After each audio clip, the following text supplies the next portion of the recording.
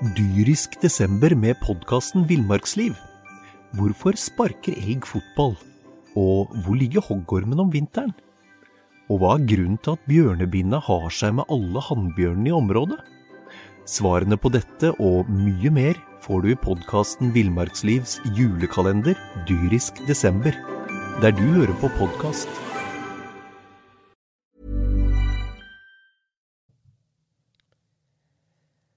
Fotballsesongen den nærmer seg slutten. Det er mandag. Det er en blytung mandag for våre to fotballag som har vært i aksjon. For Åsane, de rykket opp og har festet det langt på natt. Det er mange der som ikke har det så veldig bra i dag.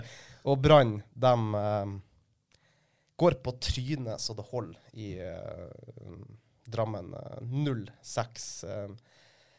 Altså, så stort har ikke Brann vunnet, tapt. Siden Fredrikstad var rykende fersk cupmester. Det var i 2007, Mons. Du var trener da. 0-6 mot Lyn. Ja, så det er mulig. Men da vant vi serien. Vi lå ikke midt på da. Men, nei, det er klart, og det var jo det rare i det regnestykket. Da var jo at man tappte 6-0 for Lyn i Oslo. Og det gjorde man visst også i 63 i gullsesongen. Tappte 6-0 fra Lyn, så det var jo... På stadion? Det var jo et eller annet... det var et eller annet connection der da. Så man levde vel bedre med det enn det man gjør for øyeblikket. For det er klart at dette føyer seg jo egentlig bare inn i rekken av mange dårlige fotballkamper i forhold til Brann i 2019. Så det er klart, det svir og det er ydmykende, og det er klart, det mest sårt er det jo for de som er glad i Brann. Brannhjertet blør litt grann, akkurat nå, og man liksom ikke er stolt over laget sitt på samme måte. Så kampen begynner jo egentlig ganske jevnt, og det er litt friskt frem og tilbake, og Brann har faktisk en Bamba som hadde i tverrligger, og sånn. De kunne jo med litt hell tatt ledelsen, men det som skjer når man får 1-0 imot, det er jo at man kollapser og bare ramler sammen. Og den defensive opptreden 1 mot 1 defensivt, så er man jo naken i denne kampen. Så det blir jo liksom en sånn stakkars Håkon Oppdal som står, han har tross alt reddet Brann ved flere anledninger i år, men i går så får han så lite hjelp av resten av laget, og spesielt forsvaret, at det ble stygt for han også. Jeg skal rette meg selv, for jeg tror ikke jeg at heller at det var største serietapet, som hadde altså et 0-8-tap mot Molde i cupen i 2008. Du var fortsatt trener da, Mons. Ja, men vi kan la den ligge. Takk skal du ha. Men Einar, jeg trakk inn en Fredrikstad-referanse her, for takk for det. Du er jo østlendingen vår som var borte og så kampen. Altså, hvordan opplevde du det? Egentlig litt absurd, fordi du sitter der, og når jeg snakker med Brann etter kampen, så trekker jo dem også inn starten som var god, og det er ikke noe løgn. Brann var gode i starten av kampen. Jeg satt der og tenkte at dette her kan jo faktisk bli en litt artigere opplevelse enn jeg hadde sett for meg. Bamba var nære 2 anledninger. De rullet opp, spesielt på venstrekanten. Ruben Kristiansen var gnistrende. Alt så egentlig ganske fint ut. Masse rom å angripe i. Og så har man et stopperpar som helt åpenbart er så langt unna å fungere sammen som det går an å bli, og så får de lite hjelp av en Ruben Yttergård Jensen som blir, i likhet med Acosta, fullstendig avkledd i den rollen han har som et anker, og alt kollapser. Mons, du sendte melding i går, så plutselig fikk vi mye å prate om i podden. Vi kan jo kanskje starte med han som ikke var med i går, og som ikke skal være med neste sesong heller, Vito Wormgård. Er han så viktig for dette brannlaget at man faktisk risikerer en sånn kollaps som i går? Altså, jeg har jo snakket litt med Vito også gjennom sesongen, fordi at han hadde jo, eller i fjor, for broren hans var jo og trente med Åsane, og jeg opplever jo Vito Wormgård som en lederskikkelse, som en klok fotballspiller, og som er litt reflektert. Og kanskje, selvfølgelig, og jeg har sansen for han, og jeg tenker at du må ha noen sånne krigere, og noen som på en måte utstråler godt lederskap med deg i krigen. Ellers så blir det ofte vanskelig, og han veldig savnet, synes jeg, i går. Og det enda mer alvorlig, tenker jeg, litt av det han sa før kampen, i forhold til litt årets sesong, og der man har etterlyst egentlig utvikling og fremgang siden 2017, og at man der det på en måte en kultur også, der man kanskje ikke tør å si den takhøyden som bør være for å fremme utvikling og fremgang i en gruppe, at den på en måte ikke alle tør å si det de mener, og det farlig i en prestasjonsgruppe, for det en fordel å være ærlig, og det en fordel å på en måte ta tak i der skoen trykker. Så ja, jeg tror det blir et tap for Brann, og jeg har sett at man på en måte har lett etter en erstatter, og man snakker om Glesnes, man snakker om Pallesen Knudsen og alt, og det jo fine gutter og så videre, men med all respekt så ser jeg på en måte på Vito Wormgård som en sterkere lederskikkelse og en viktigere mann for fellesskapet enn disse det spekuleres i skal komme til Brann. Jeg ikke sikker på at Brann tar nye steg hvis det der de legger lister. Det handler litt om sånn, handler det litt om det å ha eierskap til det. Så kan det hende at, jeg snakket med Kristoffer Parmen på fredag, han var ærlig på at han antageligvis har tatt for lite av en lederrolle, at han har følt seg som en sånn 18-åring som gjør tabber han ikke skal gjøre som trener. Altså han skal ta mer lederskap, men handler det om at mange spillere kanskje ikke føler det eierskapet til det Brann vi ser i 2019, fordi de på en måte, det mye rulleringer, de inn og ut av troppen, de på en måte mer brikker i en elver enn at de faktisk med på å avgjøre mye selv. Kan det her være en forklaring på at det oppfattes som at det lite lederskap i den spillertroppen? Ja, jeg tror det. Det ser jo sånn utad at, jeg tror jo det. Altså når man spiller den ene dårlige fotballkampen etter den andre, når man går på blemme på hjemmebane mot både Tromsø og Ranheim, som med all respekt ikke spesielt gode lag for øyeblikket, når man taper 6-0 i Drammen, så det klart at det for få. Og vi har etterlyst det i hele år. Det for få spillere som tar lederansvar i garderoben, ut på banen. Man har snakket mye om Asakar, men han blir kun avspist med noen minutter eller ingenting. Så det veldig få som går foran, og når det butter imot, så det veldig få som tar ansvar. Og der, hvis man skal dra det tilbake igjen til da var jeg jo heldig som hadde på en måte mange som var villige til å ta ansvar, og det tror jeg litt av nøkkelen her for å gjenreise Brann også. Man må finne tak i folk som tar ansvar, som liker å ta ansvar, som tør å ta ansvar, og som på en måte de guttene du tar med deg i krigen og når det litt tøft, da har du sjans til å klatre på tabellen, og jeg helt sikker på at de lagene som ligger oppe i toppen i år, der det mange som på en måte har tatt et stort ansvar i treningshverdagen, i garderoben, men ikke minst ute på banen. Man har ikke vunnet alle fotballkamper, ingen av det som vinner alle fotballkamper, men du kommer kjappere på rett spor igjen. I år har Brann sport av, og man har ikke kommet opp igjen på skinnene. Det er vel akkurat de her spilletypene Lars Arne Nilsen snakker hele tiden om at han vil ha. Det ikke det, Einar? Jo da. Som man kanskje tror man har hentet, og så har det ikke blitt slik. Man har jo hentet etablerte spillere. Ruben Yttergård Jensen jo i mange øyne lederskikkelse. Håkon Oppdal jo en typisk lederskikkelse, og man har jo egentlig hentet den på rekke og rad. Man har deisa inn på en fjøl på Brann stadion, men jeg tror det noe med en eierskapsrolle. Hvilket eierskap har egentlig Yttergård Jensen hatt til Brann? Ikke til forkleinelse for han, for det ikke på en måte hans vern. Eierskap noe man etter hvert føler hvis man føler seg som en helt vital del av et lag.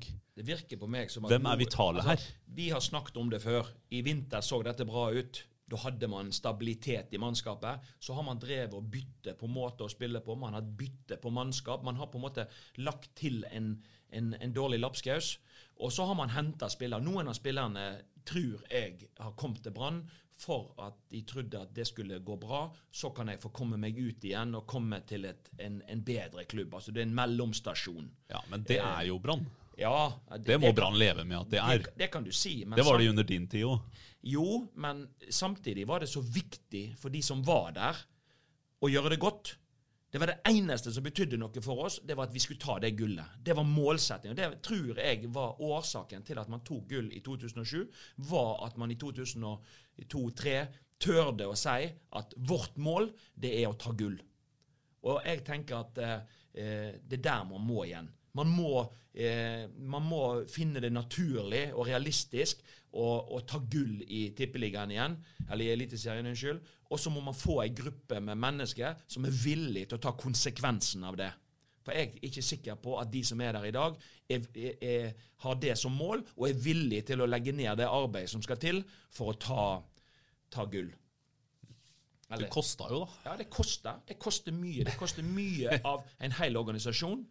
Og jeg er ikke sikker heller på om ledelsen i Brann er i stand til å stille de rette spørsmålene og utfordre sport på en sånn måte at det blir utvikling og vekst. Jeg er ikke 100% sikker på det når man på en måte går tidlig ut og frede en trener og man skal stå sammen og så videre, og så ser man at det sportslige det går egentlig i feil retning.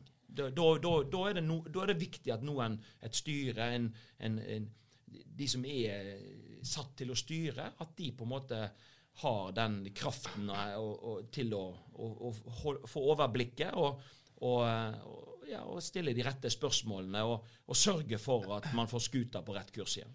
Ja, for det Brann får litt kritikk nå for i dag.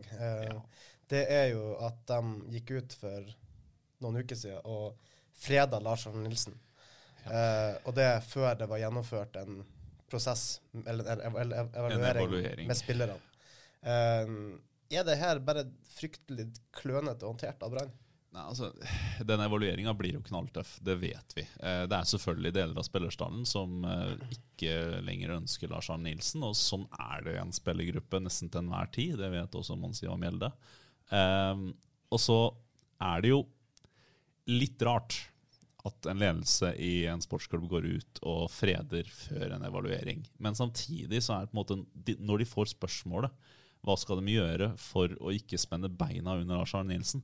Når vi spør Vibeke Johannessen eller Eivind Lunde eller Rune Soltvedt om Lars Arne Nilsen er rett mann for Brann, hvis de sår tvil om det, hva skjer da?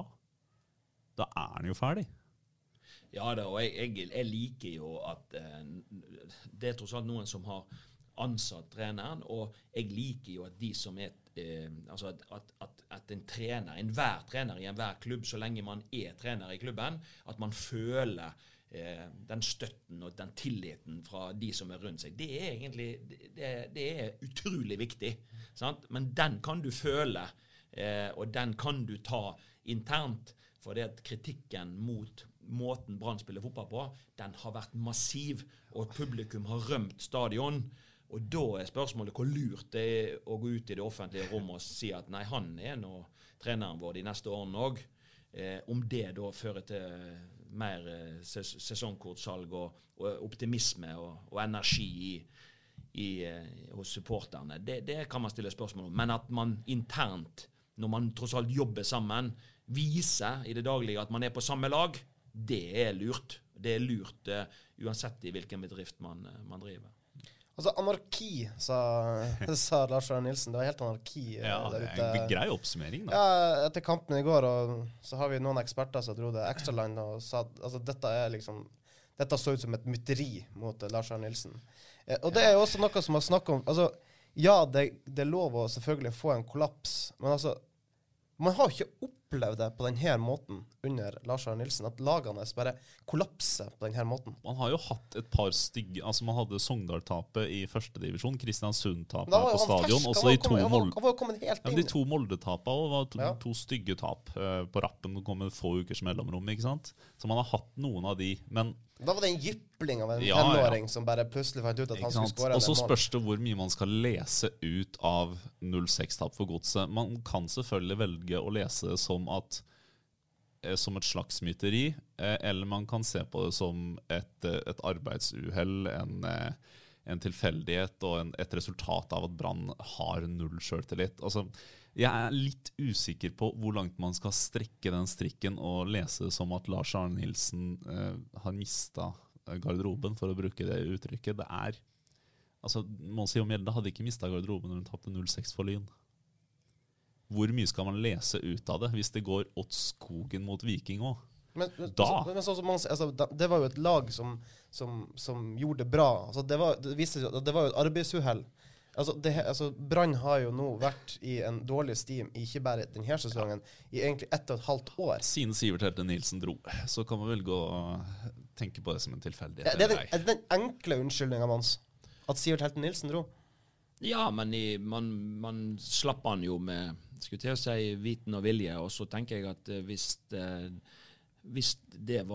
hvis han var så viktig for det, så måtte man jo få inn en type som var tilnærmet lik.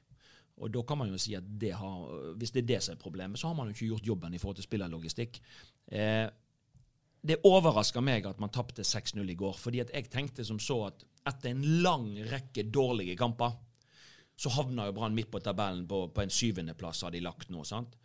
Men det har smerter, og Fredrik Haugen sa senest etter noen av disse kampene at vi har mye å spille for. Vi har enormt mye å spille for, fordi at vi må vinne publikums tillit igjen. Og så fikk man 1-0-seier uten nødvendigvis å spille festfotball hjemme mot Odd, men det var en viktig seier. Og fortsatt var det viktig å spille borte mot Godset. Fortsatt er det viktig å spille mot Viking og få gode resultat på tampen av denne sesongen for å redde så mye av stumpene som man kan. Og da er det overraskende når man da skal møte et Godselag som har kniven så til de grader på strupen, at det er Brann som kollapser, og ikke Godset. Derfor så tenker jeg at det var overraskende, og det gir Lars Arne Nilsen og Brann noen svar om. Og vi har stilt spørsmål med en del spillere tidligere, og i går så må man rett og slett sette seg ned nå og analysere kampen og se hvem som er kapabel til å være med videre.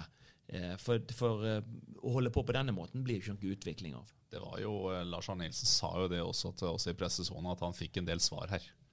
Altså han var kontant på det. Jeg fikk svar om litt sånn antydet hvem som kan være med videre her.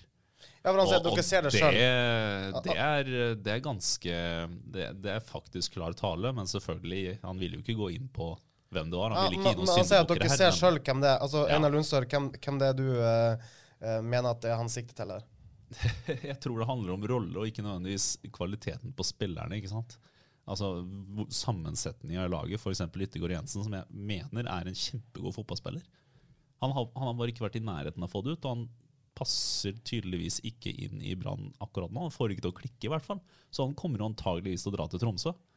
Og det er bra for Brann, og det er veldig bra for han kommer til å gjøre det veldig bra i Tromsø. Ja, nå, takket være Brann sin innsats i går, så er jo Tromsø nå i akutt fare for å rykke ned. Ingen hjelp å få for oss nordlendinger på den fronten. Men det er på en måte... Nei, men jeg tror Brannlaget det er helt riktig som du sier. Altså, Brann, det finnes jo masse gode fotballspillere i Brann. Ja. Og du ser det senest med Kristoffer Løkberg som går til Viking, og så blomstrer han plutselig og tar lederansvar og skinner der. Yttergård Jensen vil gjøre det samme i Tromsø. Det finnes andre spillere i Brann som kan gå til andre klubber og skinne. Ja. Men summa summarum så får en ikke det til i den kabalen går ikke opp i Brann. Akkurat som noen har blomstret i Brann. Altså, Brann hentet jo i sin tid vrakgods fra Vålerenga, altså Aminori, Ruben Kristiansen, Daniel Bråten. Altså, dette var spillere som var ute i kulda der, ikke sant? Men vi gjorde det jo i 2007 med Jan Gunnar Solli og Torstein Helstad. De var jo i Rosenborg og fikk ikke spille. og vi blåste liv i karrieren deres. Så dette har jo på en måte blitt gjort, og dette blir jo gjort igjen, men poenget er jo at de som i Brann, og det er jo de som skal på en måte skape gode opplevelser for supporterne, det er de som skal føre til at Brann spiller god fotball og vinner fotballkamper. Og per i dag, og vi må når vi evaluerer sesongen, så havner man jo på en sånn kjedelig plass. Og nå er jo, det verste av alt er jo at hvis man ikke tar poeng mot Viking, så er det jo fare for at det er flere lag som kan gå forbi. Ja, altså I verste fall kan man bli nummer 9. Man kan bli nummer 9, ja. Og Stabæk kan ha noe bra. Og Stabæk har jo hatt en voldsom fin utvikling med Jan Jønsson, og disse ungguttene i Stabæk, de har hatt en veldig fin reise i høst, det må jeg si. Men hva tenker vi nå om serieavslutning mot Viking? Det har vært delt ut noen gratisbilletter for å få folk på kampene. Kommer folk til å la dem ligge i pengeboka eller skuffa eller ubrukt? Ja, det er sikkert en del av dem. Og nå er jo, supporterne er forbanna og frustrerte. Og det, jeg er jo ikke Brann-supporter. Jeg er ikke fra den byen her. Men jeg skjønner jo veldig godt. Jeg skjønner veldig godt at man er forbanna, og at man vil ha hodet til å rulle nå. At Lars Arne Nilsen og Rune Soltvedt henger utrolig lavt hos en del supportere. Fullt forståelig. For å si det sånn, det er sterke følelser i sving. Det skjønner jeg jo. Jeg satt senest for noen dager siden, så jeg over en gammel video fra 2008, sølvsesongen til Freisa, så sier Alsaker under en sånn oppsummering av en kamp, når han ser Gramberg eller sånt, og putter at det er serieledelse i Freisa for første gang siden 1971. Og dette her er ikke jeg veldig stolt over, men da begynte jeg nesten å grine. Det er følelser der. Og akkurat nå så er de så sterke at Brann er nødt til å tenke på hvordan de behandler det. Det er ganske tøft. Ja, det er klart det er knalltøft nå i Brann, og det er klart at det er jo så viktig, tenker jeg, hva de sier, hva man utstråler, hva gnist de som har ansvaret her nå, hva gnist klarer Lars Arne Nilsen og Rune Soltvedt og stille opp med noe som kan på en måte roe gemyttene og kan få supporterne til å se positivt på 20-sesongen. Foreløpig har det jo ikke kommet noe som på en måte har vært betryggende. Så jeg tenker at de har en gedigen jobb å gjøre. Så spørs det jo nå hva lag Viking kommer med. De skal jo spille cupfinale. Om de bruker nå Brannkampen som matchtrening inn mot cupfinalen, eller om de kommer til å spare noen for å ha de pigget til cupfinalen. Men jeg tror nok det at Viking har lyst til å komme opp til Brann stadion og få et godt resultat i Vestlandsderbyet. Så det blir nok en tøff kamp, og jeg tenker at all ære til Brann sine samarbeidspartnere, for de har jo virkelig prøvd nå i siste kampen å kjøpe tusenvis av billetter og gi vekk, sant? Og da vil det jo på en måte være bra for rammen hvis folk benytter billettene, men det er kaldt, og som sagt, det har ikke vært mye underholdning i det siste, så at noen tar han på TV-en, det er jo forståelig. Det er 1. desember vi snakker om. Ja. Men heldigvis spiller ikke Peter Idje lenger. Nei. Det er jo også et av de største tapene til Brann på 2000-tallet, altså siste serierunde mot Viking i 2006. Du var trener, du også. Sånn er det. Du vet når man er trener, og det er jo sånn det er, sant? Og det er jo det Brann Norge er litt inne på, sant? At når man har vært trener over lang tid, så vil jo det av og til svinge litt. Sånn er det jo, men det er klart det er en mager trøst i nuet, og så får man jo håpe at man finner trylleformelen for å glede de tallrike supporterne som Brann har, for det smerter mest for akkurat nå. Altså, jeg bare kaster ut spørsmålet. Nå begynner folk å kvesse litt kniver her og der. Er Lars Arne Nilsen riktig mann for Brann? Ja, det er jo umulig å svare på, egentlig. Jeg er heldigvis journalist, så jeg skal stille spørsmålene selv. Men en ting tror jeg vi skal på en måte passe på å bare si, 06. Dyrisk desember med podcasten Villmarksliv. Hvorfor sparker elg fotball? Og hvor ligger hoggormen om vinteren? Og hva grunnen til at bjørnebinna har seg med alle hannbjørnene i området? Svarene på dette og mye mer får du i podcasten Villmarkslivs julekalender Dyrisk Desember, der du hører på podcast. Tapet for godset jo ikke noe spillerne gjør på gjørs, sånn som vi sier på Østlandet. Dette her spillere med en viss stolthet. Dette her ikke noe de senker seg ned til for å kaste treneren sin. Det må folk på en måte skjønne. Men så spørsmålet da, om Lars Arne Nilsen har klart å få 100% ut av det laget der, også i den kampen, og det sier seg selv at han ikke klarte, og så altså, om han klarer å motivere dem i lange drag, det et annet spørsmål. Fordi folk, for å få gi 100%, så må du ha en leder du har tillit til. Og det jo blandet følelser for internt i Brann. Ja, men jeg tenker at Brann må sette seg ned, og så må de evaluere det som har vært, og så må man på en måte ha og legge planer om suksess fremover. Og i den grad man ikke klarer å se hvordan man skal snu det, og hvordan man skal klare å skape utvikling og gode resultater fremover, så man jo nødt til å gjøre drastiske grep. Men det jo dette det handler om, og jeg føler jo litt at når jeg ser på Brannlaget nå, og når du ser de som rundt Brannlaget, så kan det se ut som at gnisten litt slukka med tanke på 2019. Det ser ut som at man jo litt plaga av at man ikke får det helt til. Man spiller ikke en underholdende fotball. Man har ikke rytme i det offensive spillet sitt, som gjør at man skaper mye sjanser og skårer mye mål og vinner fotballkamper. Og da tenker jeg at jeg tror mange i Brann har satt en strek over 2019, og så skal man da prøve å samle kreft og energi til 2020, og jeg tror at det mulig for de å glede seg til en ny sesong, for det alltid sånn som trener, at da noe av de kjekkeste periodene på en måte jo når du uten press før sesongen kan på en måte begynne med blanke ark og begynne å bygge på en reise mot gode resultater i neste år. Og når man har dårlige resultater ett år, så det jo mulig å skape bedre resultater neste år.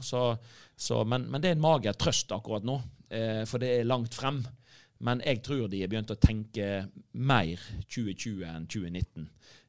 Og jeg tror de trenger det mange som trenger en lang ferie på å samle energi og kraft, for det som har pågått nå over lang tid, det drar energi ut av spillere, det drar energi ut av trenerteam, og det har vært så mye negativt, og de har fått så mye pes i 2019-sesongen, at man egentlig nærmer seg felgen, altså. Og verre skal det jo bli, for den evalueringen de skal gjennom før de får lov å ta juleferie, den blir jo ikke trivelig. Den kommer til å være ganske krass mot, helt sikkert også mot Lars Arne Nilsen. Og så spørs det om altså hvem som overlever, og hvem som eventuelt ikke overlever den evalueringen. Ja da, og jeg har vært med på dette akkurat alle disse prosessene selv, og jeg vet at det kjempetøft å stå i det akkurat nå. Men de har jo egentlig ikke, skal man på en måte ha dette yrket, og skal man på en måte være en utsatt leder i fotballsirkuset, så må man, om man liker det eller hei, så må man bare stå i det.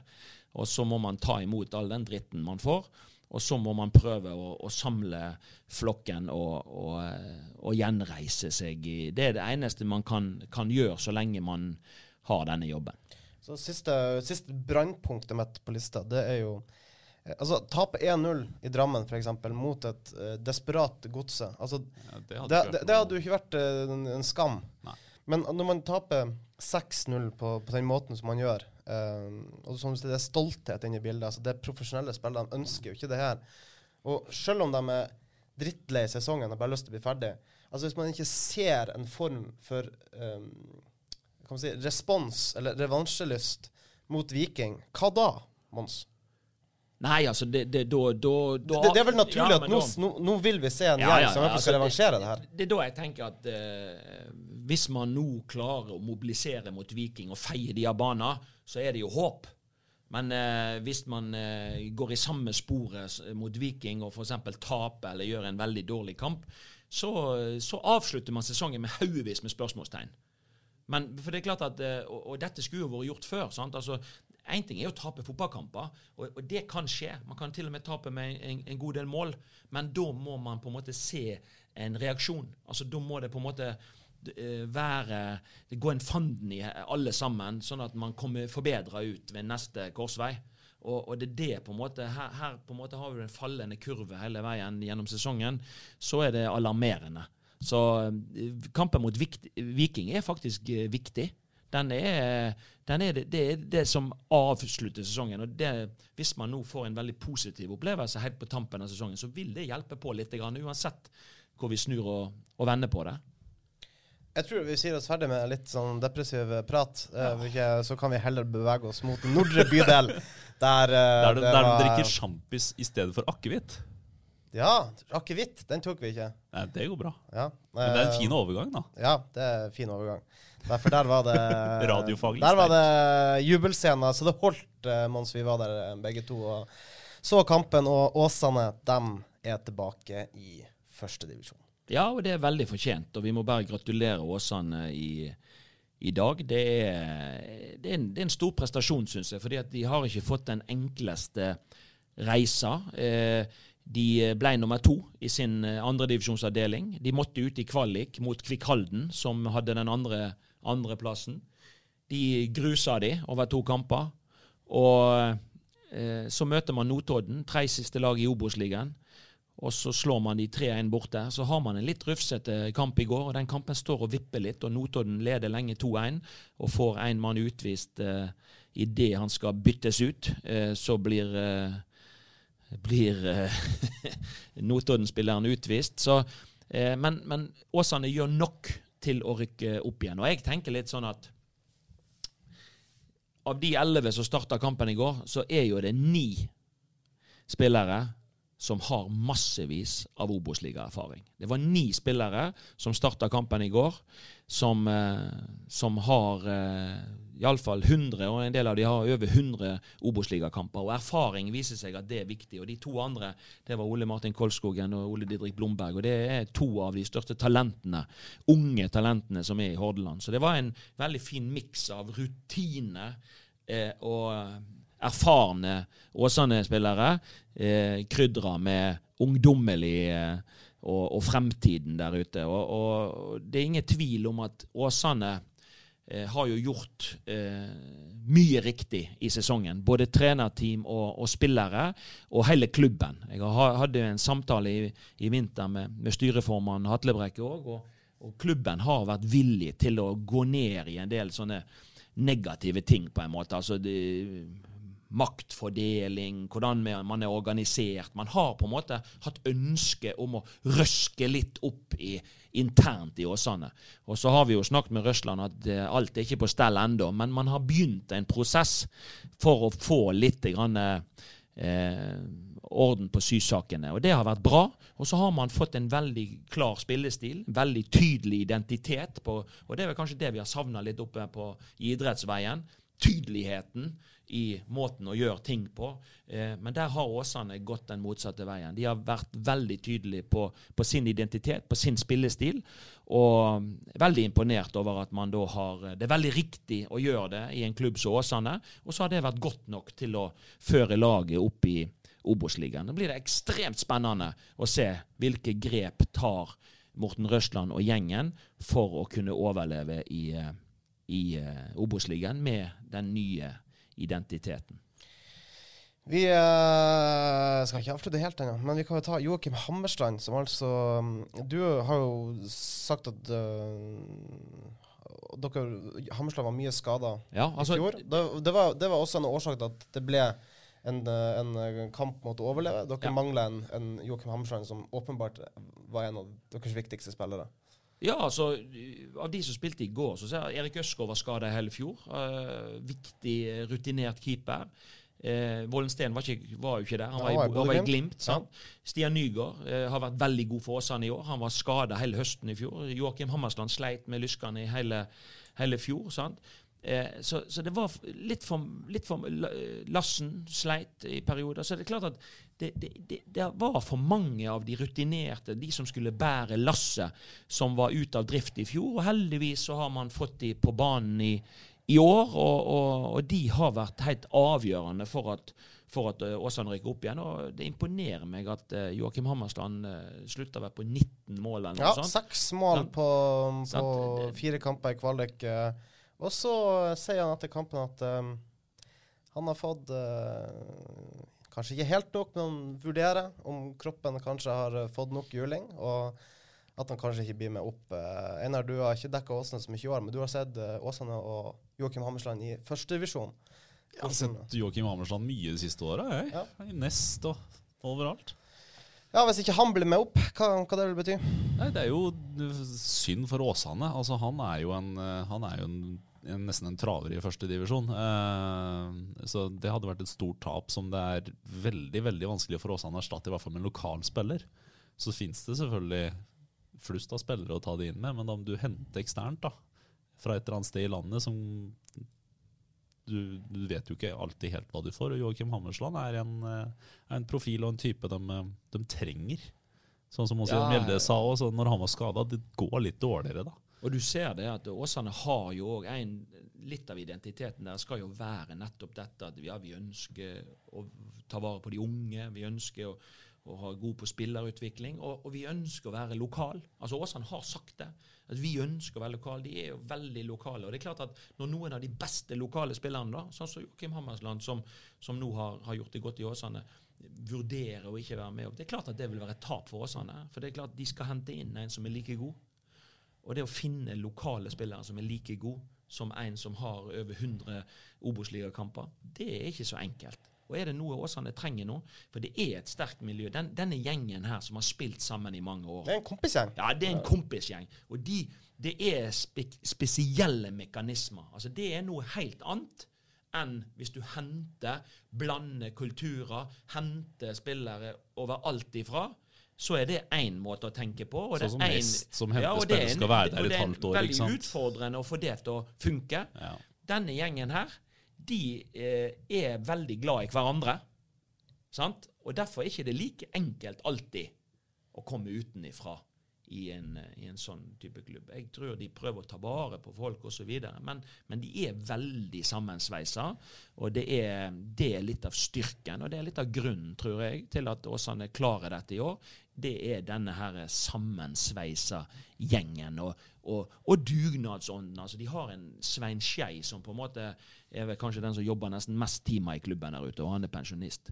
Så de har noen personer rundt laget som gjør en strålende jobb for at spillerne skal kunne prestere så godt som mulig. Einar, du ser en del første divisjon, du har sett Nest. Hva du tenker om Åsane sine sjanser på nivået over? Det blir jo, ja, hvem vet, men det blir jo garantert sikkert en kamp for å overleve. Det så man jo også mot Notodden, og Notodden har vært et svagt lag i første divisjon i år. Åsane kommer seg riktig nok forbi. Men Notodden berger seg fordi de to lagene bak er så utrolig mye dårligere. Skeid har jo hatt en vanvittig sesong. Tom Nordli har jo hatt uflaks herfra til månen, så det skal jo også sies. Men det blir jo tøft. Jeg tror det også kan bli veldig tøft for Øygarden. Det er jo et stort spørsmålstegn hele klubben der. Hvem tar over? Hvilke spillere får dem? Hva for noe økonomi er det der? Det er jo helt i det blå, alt sammen. Åsane er selvfølgelig litt mer på stell, men også der er det jo mange usikkerhetskort. Så det kan bli tøft for begge klubbene. Ja, altså, med all respekt, men det er forskjell på Obos-ligaen og andre divisjon. Og så er det jo litt den at Åsane er jo kompromissløse. De skal være seg selv, de skal ha identiteten sin, spillestil. De røkker ikke opp i første divisjon fordi det skal være sånn absolutt mål for dem. De røkker jo opp i første divisjon som et resultat av at den fotballen de har spilt, og den skal de fortsette å spille, ikke sant? Ja da, og det er risiko. Jeg synes jo det er litt herlig da. Ja. Det er litt herlig, fordi at de vil på en måte ta risiko neste år også, Ja. men det holdt på å gå galt i går, med at de var så opptatt av å skulle spille seg ut bakfra, og de må tenke på at alle de klubbene de møter neste år, vil mest sannsynlig være bedre i presset enn de lagene de har møtt i år. Sånn at det vil være noen utfordringer, og så Åsane må bare øve enda mer og bli enda bedre på det som skal kjennetegne de i 2020. Og jeg synes det er en herlig innstilling Røsland og gjengen har med at ok, er ikke vi gode nok, så rykker vi ned igjen.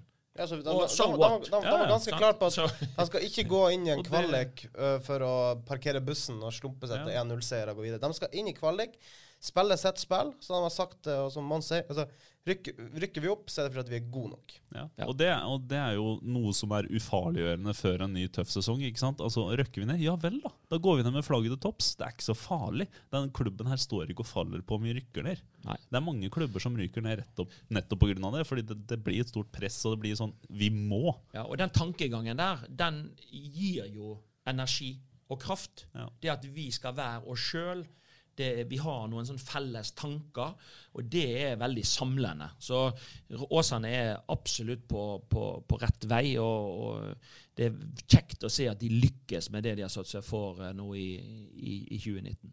Ja, vi har vel ikke hatt podcast. Du nevner Øygarden som vi må ha ny trener. Vi har vel ikke hatt podcast etter at Steffen Landro faktisk dro til Sandnes Ulf. Jeg kan ikke huske at vi har gjort det. Nei. Altså, hvor stort tap blir det for Bergensfotballen? Altså, Steffen Landro ikke er Det er større tap for oss Er i pressen. noe tap for lokalpressen i forhold til gode sitater. For det er jo kommet mye rart ut der. Men det er klart, jeg synes det er i fjær i hatten. Altså, Steffen Landro har jo hatt gode resultat med Nestotra de siste årene, og det at vi må nesten se det på som et steg opp og få muligheten i en litt større klubb, en klubb som er i utvikling, en klubb som skal ha ny stadion, og han vil nok få litt bedre rammebetingelser enn han har hatt. Men jeg tror at litt av grunnen til at Nestotra har lykkes så godt, det er det tette samarbeidet mellom han og Arve Haukeland, som har hatt det sportslig funksjon. Sant? Jeg tror at der ligger mye av den teften de har vist til å kvaliteten i å hente billige spillere, få de til å komme til Øygarden og spille for Nest, det har vært nøkkelen til suksess. Og da er jo spørsmålet når det ene beinet blir tatt vekk på stolen, da er det ikke sikkert at stolen står stødig lenger. Da kan det jo hende at den begynner å vippe. Så det blir utrolig spennende å se. Får man orden på økonomien? Klarer man å beholde stammen som de har hatt i år? Nå har du jo sett at Nesse Steffensen har begynt å har trent med Brann, han har trent med Bodø/Glimt. Altså det kan være spillere i Nestotra som er attraktive for andre lag, som har gjort det såpass bra. Så har de hatt en del spillere på lån. Så det blir veldig spennende å se om, blir mannskapet på en måte det pulverisert nå, og nå bare flyter det ut, og de må bygge opp et helt nytt lag. Da blir det ikke enkelt for den treneren som skal inn og bygge det laget med lite midler. Uansett, vi har i hvert fall 2 lag i første divisjon neste sesong. Det er morsomt for både oss i pressen og ikke minst hele Bergensfotballen. Ja, og hvis vi skal trille terning, så er det jo klart at Åsane og Nestotra, de får jo på en måte den høyeste scoren i dette. De har på en måte, Åsane har gjort en kanonsesong og rykke opp, altså det er til terningkast 6, sant? Men og Nestotra, de er faktisk så nær på. Altså, de er jo det fjerde beste laget i første divisjon. For vi har altså trekt poeng på grunn av økonomi. Ja, de har trekt 4 poeng. Fotball er også drift, og hvis du kjøper spillere over evne, så er det jo en form for økonomisk doping. Ja, da konkurrerer ikke du på like med. vilkår. Sant? Så det er klart at det er en forutsetning at man får orden på de tingene også, men det er ingen tvil om at nok en gang har Nestotra ut ifra forutsetningene overprestert. Og så er vi jo Sotra har jo på en måte overlevd i andre divisjon, men hadde jo en veldig dårlig høst, så de havner jo litt sånn midt på treet. Den store skuffelsen i Hordalandsfotballen er jo Brann ut fra forutsetningene, som på en måte havner så langt ned på tabellen, og har spilt såpass dårlig fotball. Underholdningsverdien har vært lav i 2019, så når vi nå Terningkast. Ja, Nei. Nei, de får en toer. Det er ikke verden mer ut fra forutsetningene. Sotra får en treer, og Nest-Sotra får en femmer, og Åsane får en sekser. Det er mine terningkast per dags. Terningene trilla. Ja. Helt på tampen, et lag som ikke har ligget på latsida, det er Sandviken. De var knapt nok ferdig med sesongen før de hadde fått 2-3 spillere til sin ny kontrakt, og ikke minst hentet 2 nye signeringer.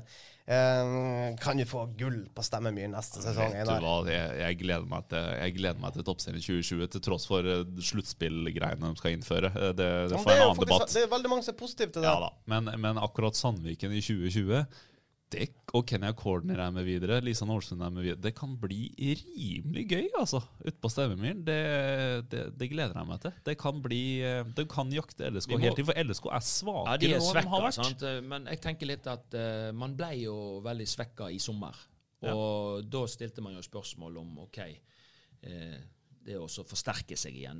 Der må man være så ærlig at medaljene røyk i forhold til... Og nå er vi i gang med å forsterke seg. Men nå har man virkelig tatt grep. Nå ser man inn i 2020, og så er man tidlig ute, og så får man signert noen der man føler man har behov.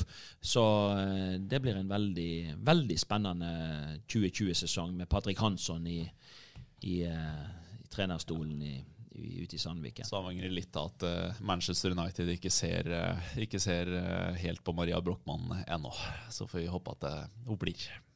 Ja, det er jo hennes store drøm at favorittklubben, som også nå har fått damelag, skal komme og gi henne et tilbud. Og for den som tror det er en vits, så er det ikke usannsynlig at Manchester United hadde hatt veldig god bruk for Maria Brochmann. Vi er der, faktisk. Mange som kunne ha bruk for Maria Brochmann. Det er en spiss med gode kvaliteter, som skårer mye mål, og som har noe som sjelden som høyde da. Er jo veldig høy når vi ser henne på en fotballbane med kvinner.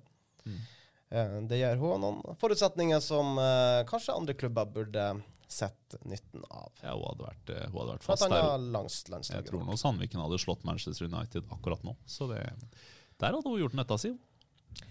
Jeg har ikke noe mer på blokka. Det eneste positive nå til helga, det er jo at man på en måte kan jo gå inn i helg uten for det er jo en utrolig spennende serieinnspurt i Eliteserien. Det er 4 lag som ligger på 29 poeng.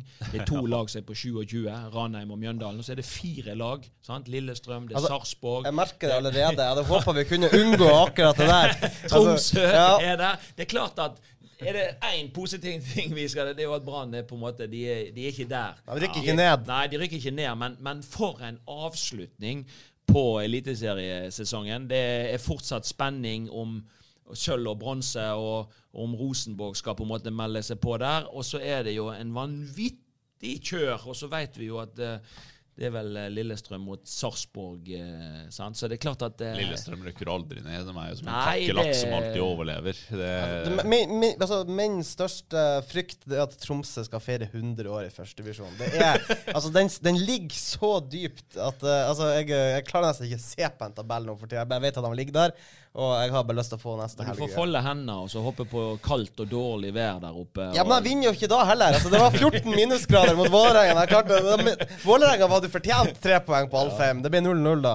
Men Ruben Yttergård Jensen kommer til å løpe rundt på stadionmatta på søndag her i Bergen og ha telefon på innerlomma og følge med på Tromsø sin kamp. Ja, vi håper det går veien. Det får nesten ha lov til å gjøre. Ja, vi har holdt på i 47 minutter. Det har vært litt å ta tak i. Vi har... Jeg tror vi har gjort det våres. Mons van Mjelde, du har vært med oss. Einar Lundsø, du har vært med oss. Dette er Jonas Jonsen som snakker. Vi sier oss ferdig. Du tar det til slutt, navnet. Ja, vi gjør det. Det er profesjonelt. Ja. Nei, vi tror vi sier takk for oss. Til Åsane-spillerne, god bedring. Til Brann-spillerne, fortsatt god bedring til dere også. Og så tror jeg vi sier takk for i dag. Takk for i dag.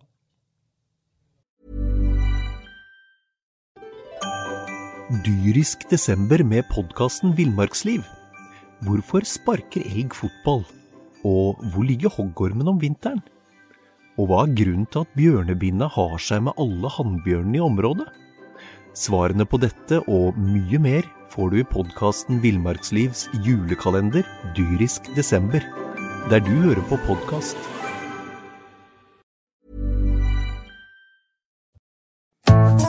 Har du et enkeltpersonforetak eller en liten bedrift? Da har nok... Eller, vent, sa du nei? Du vet at Fiken også gjør det enkelt å starte din egen bedrift. Fiken, superenkelt regnskap. Ja, og hjelp til å starte egen bedrift, da.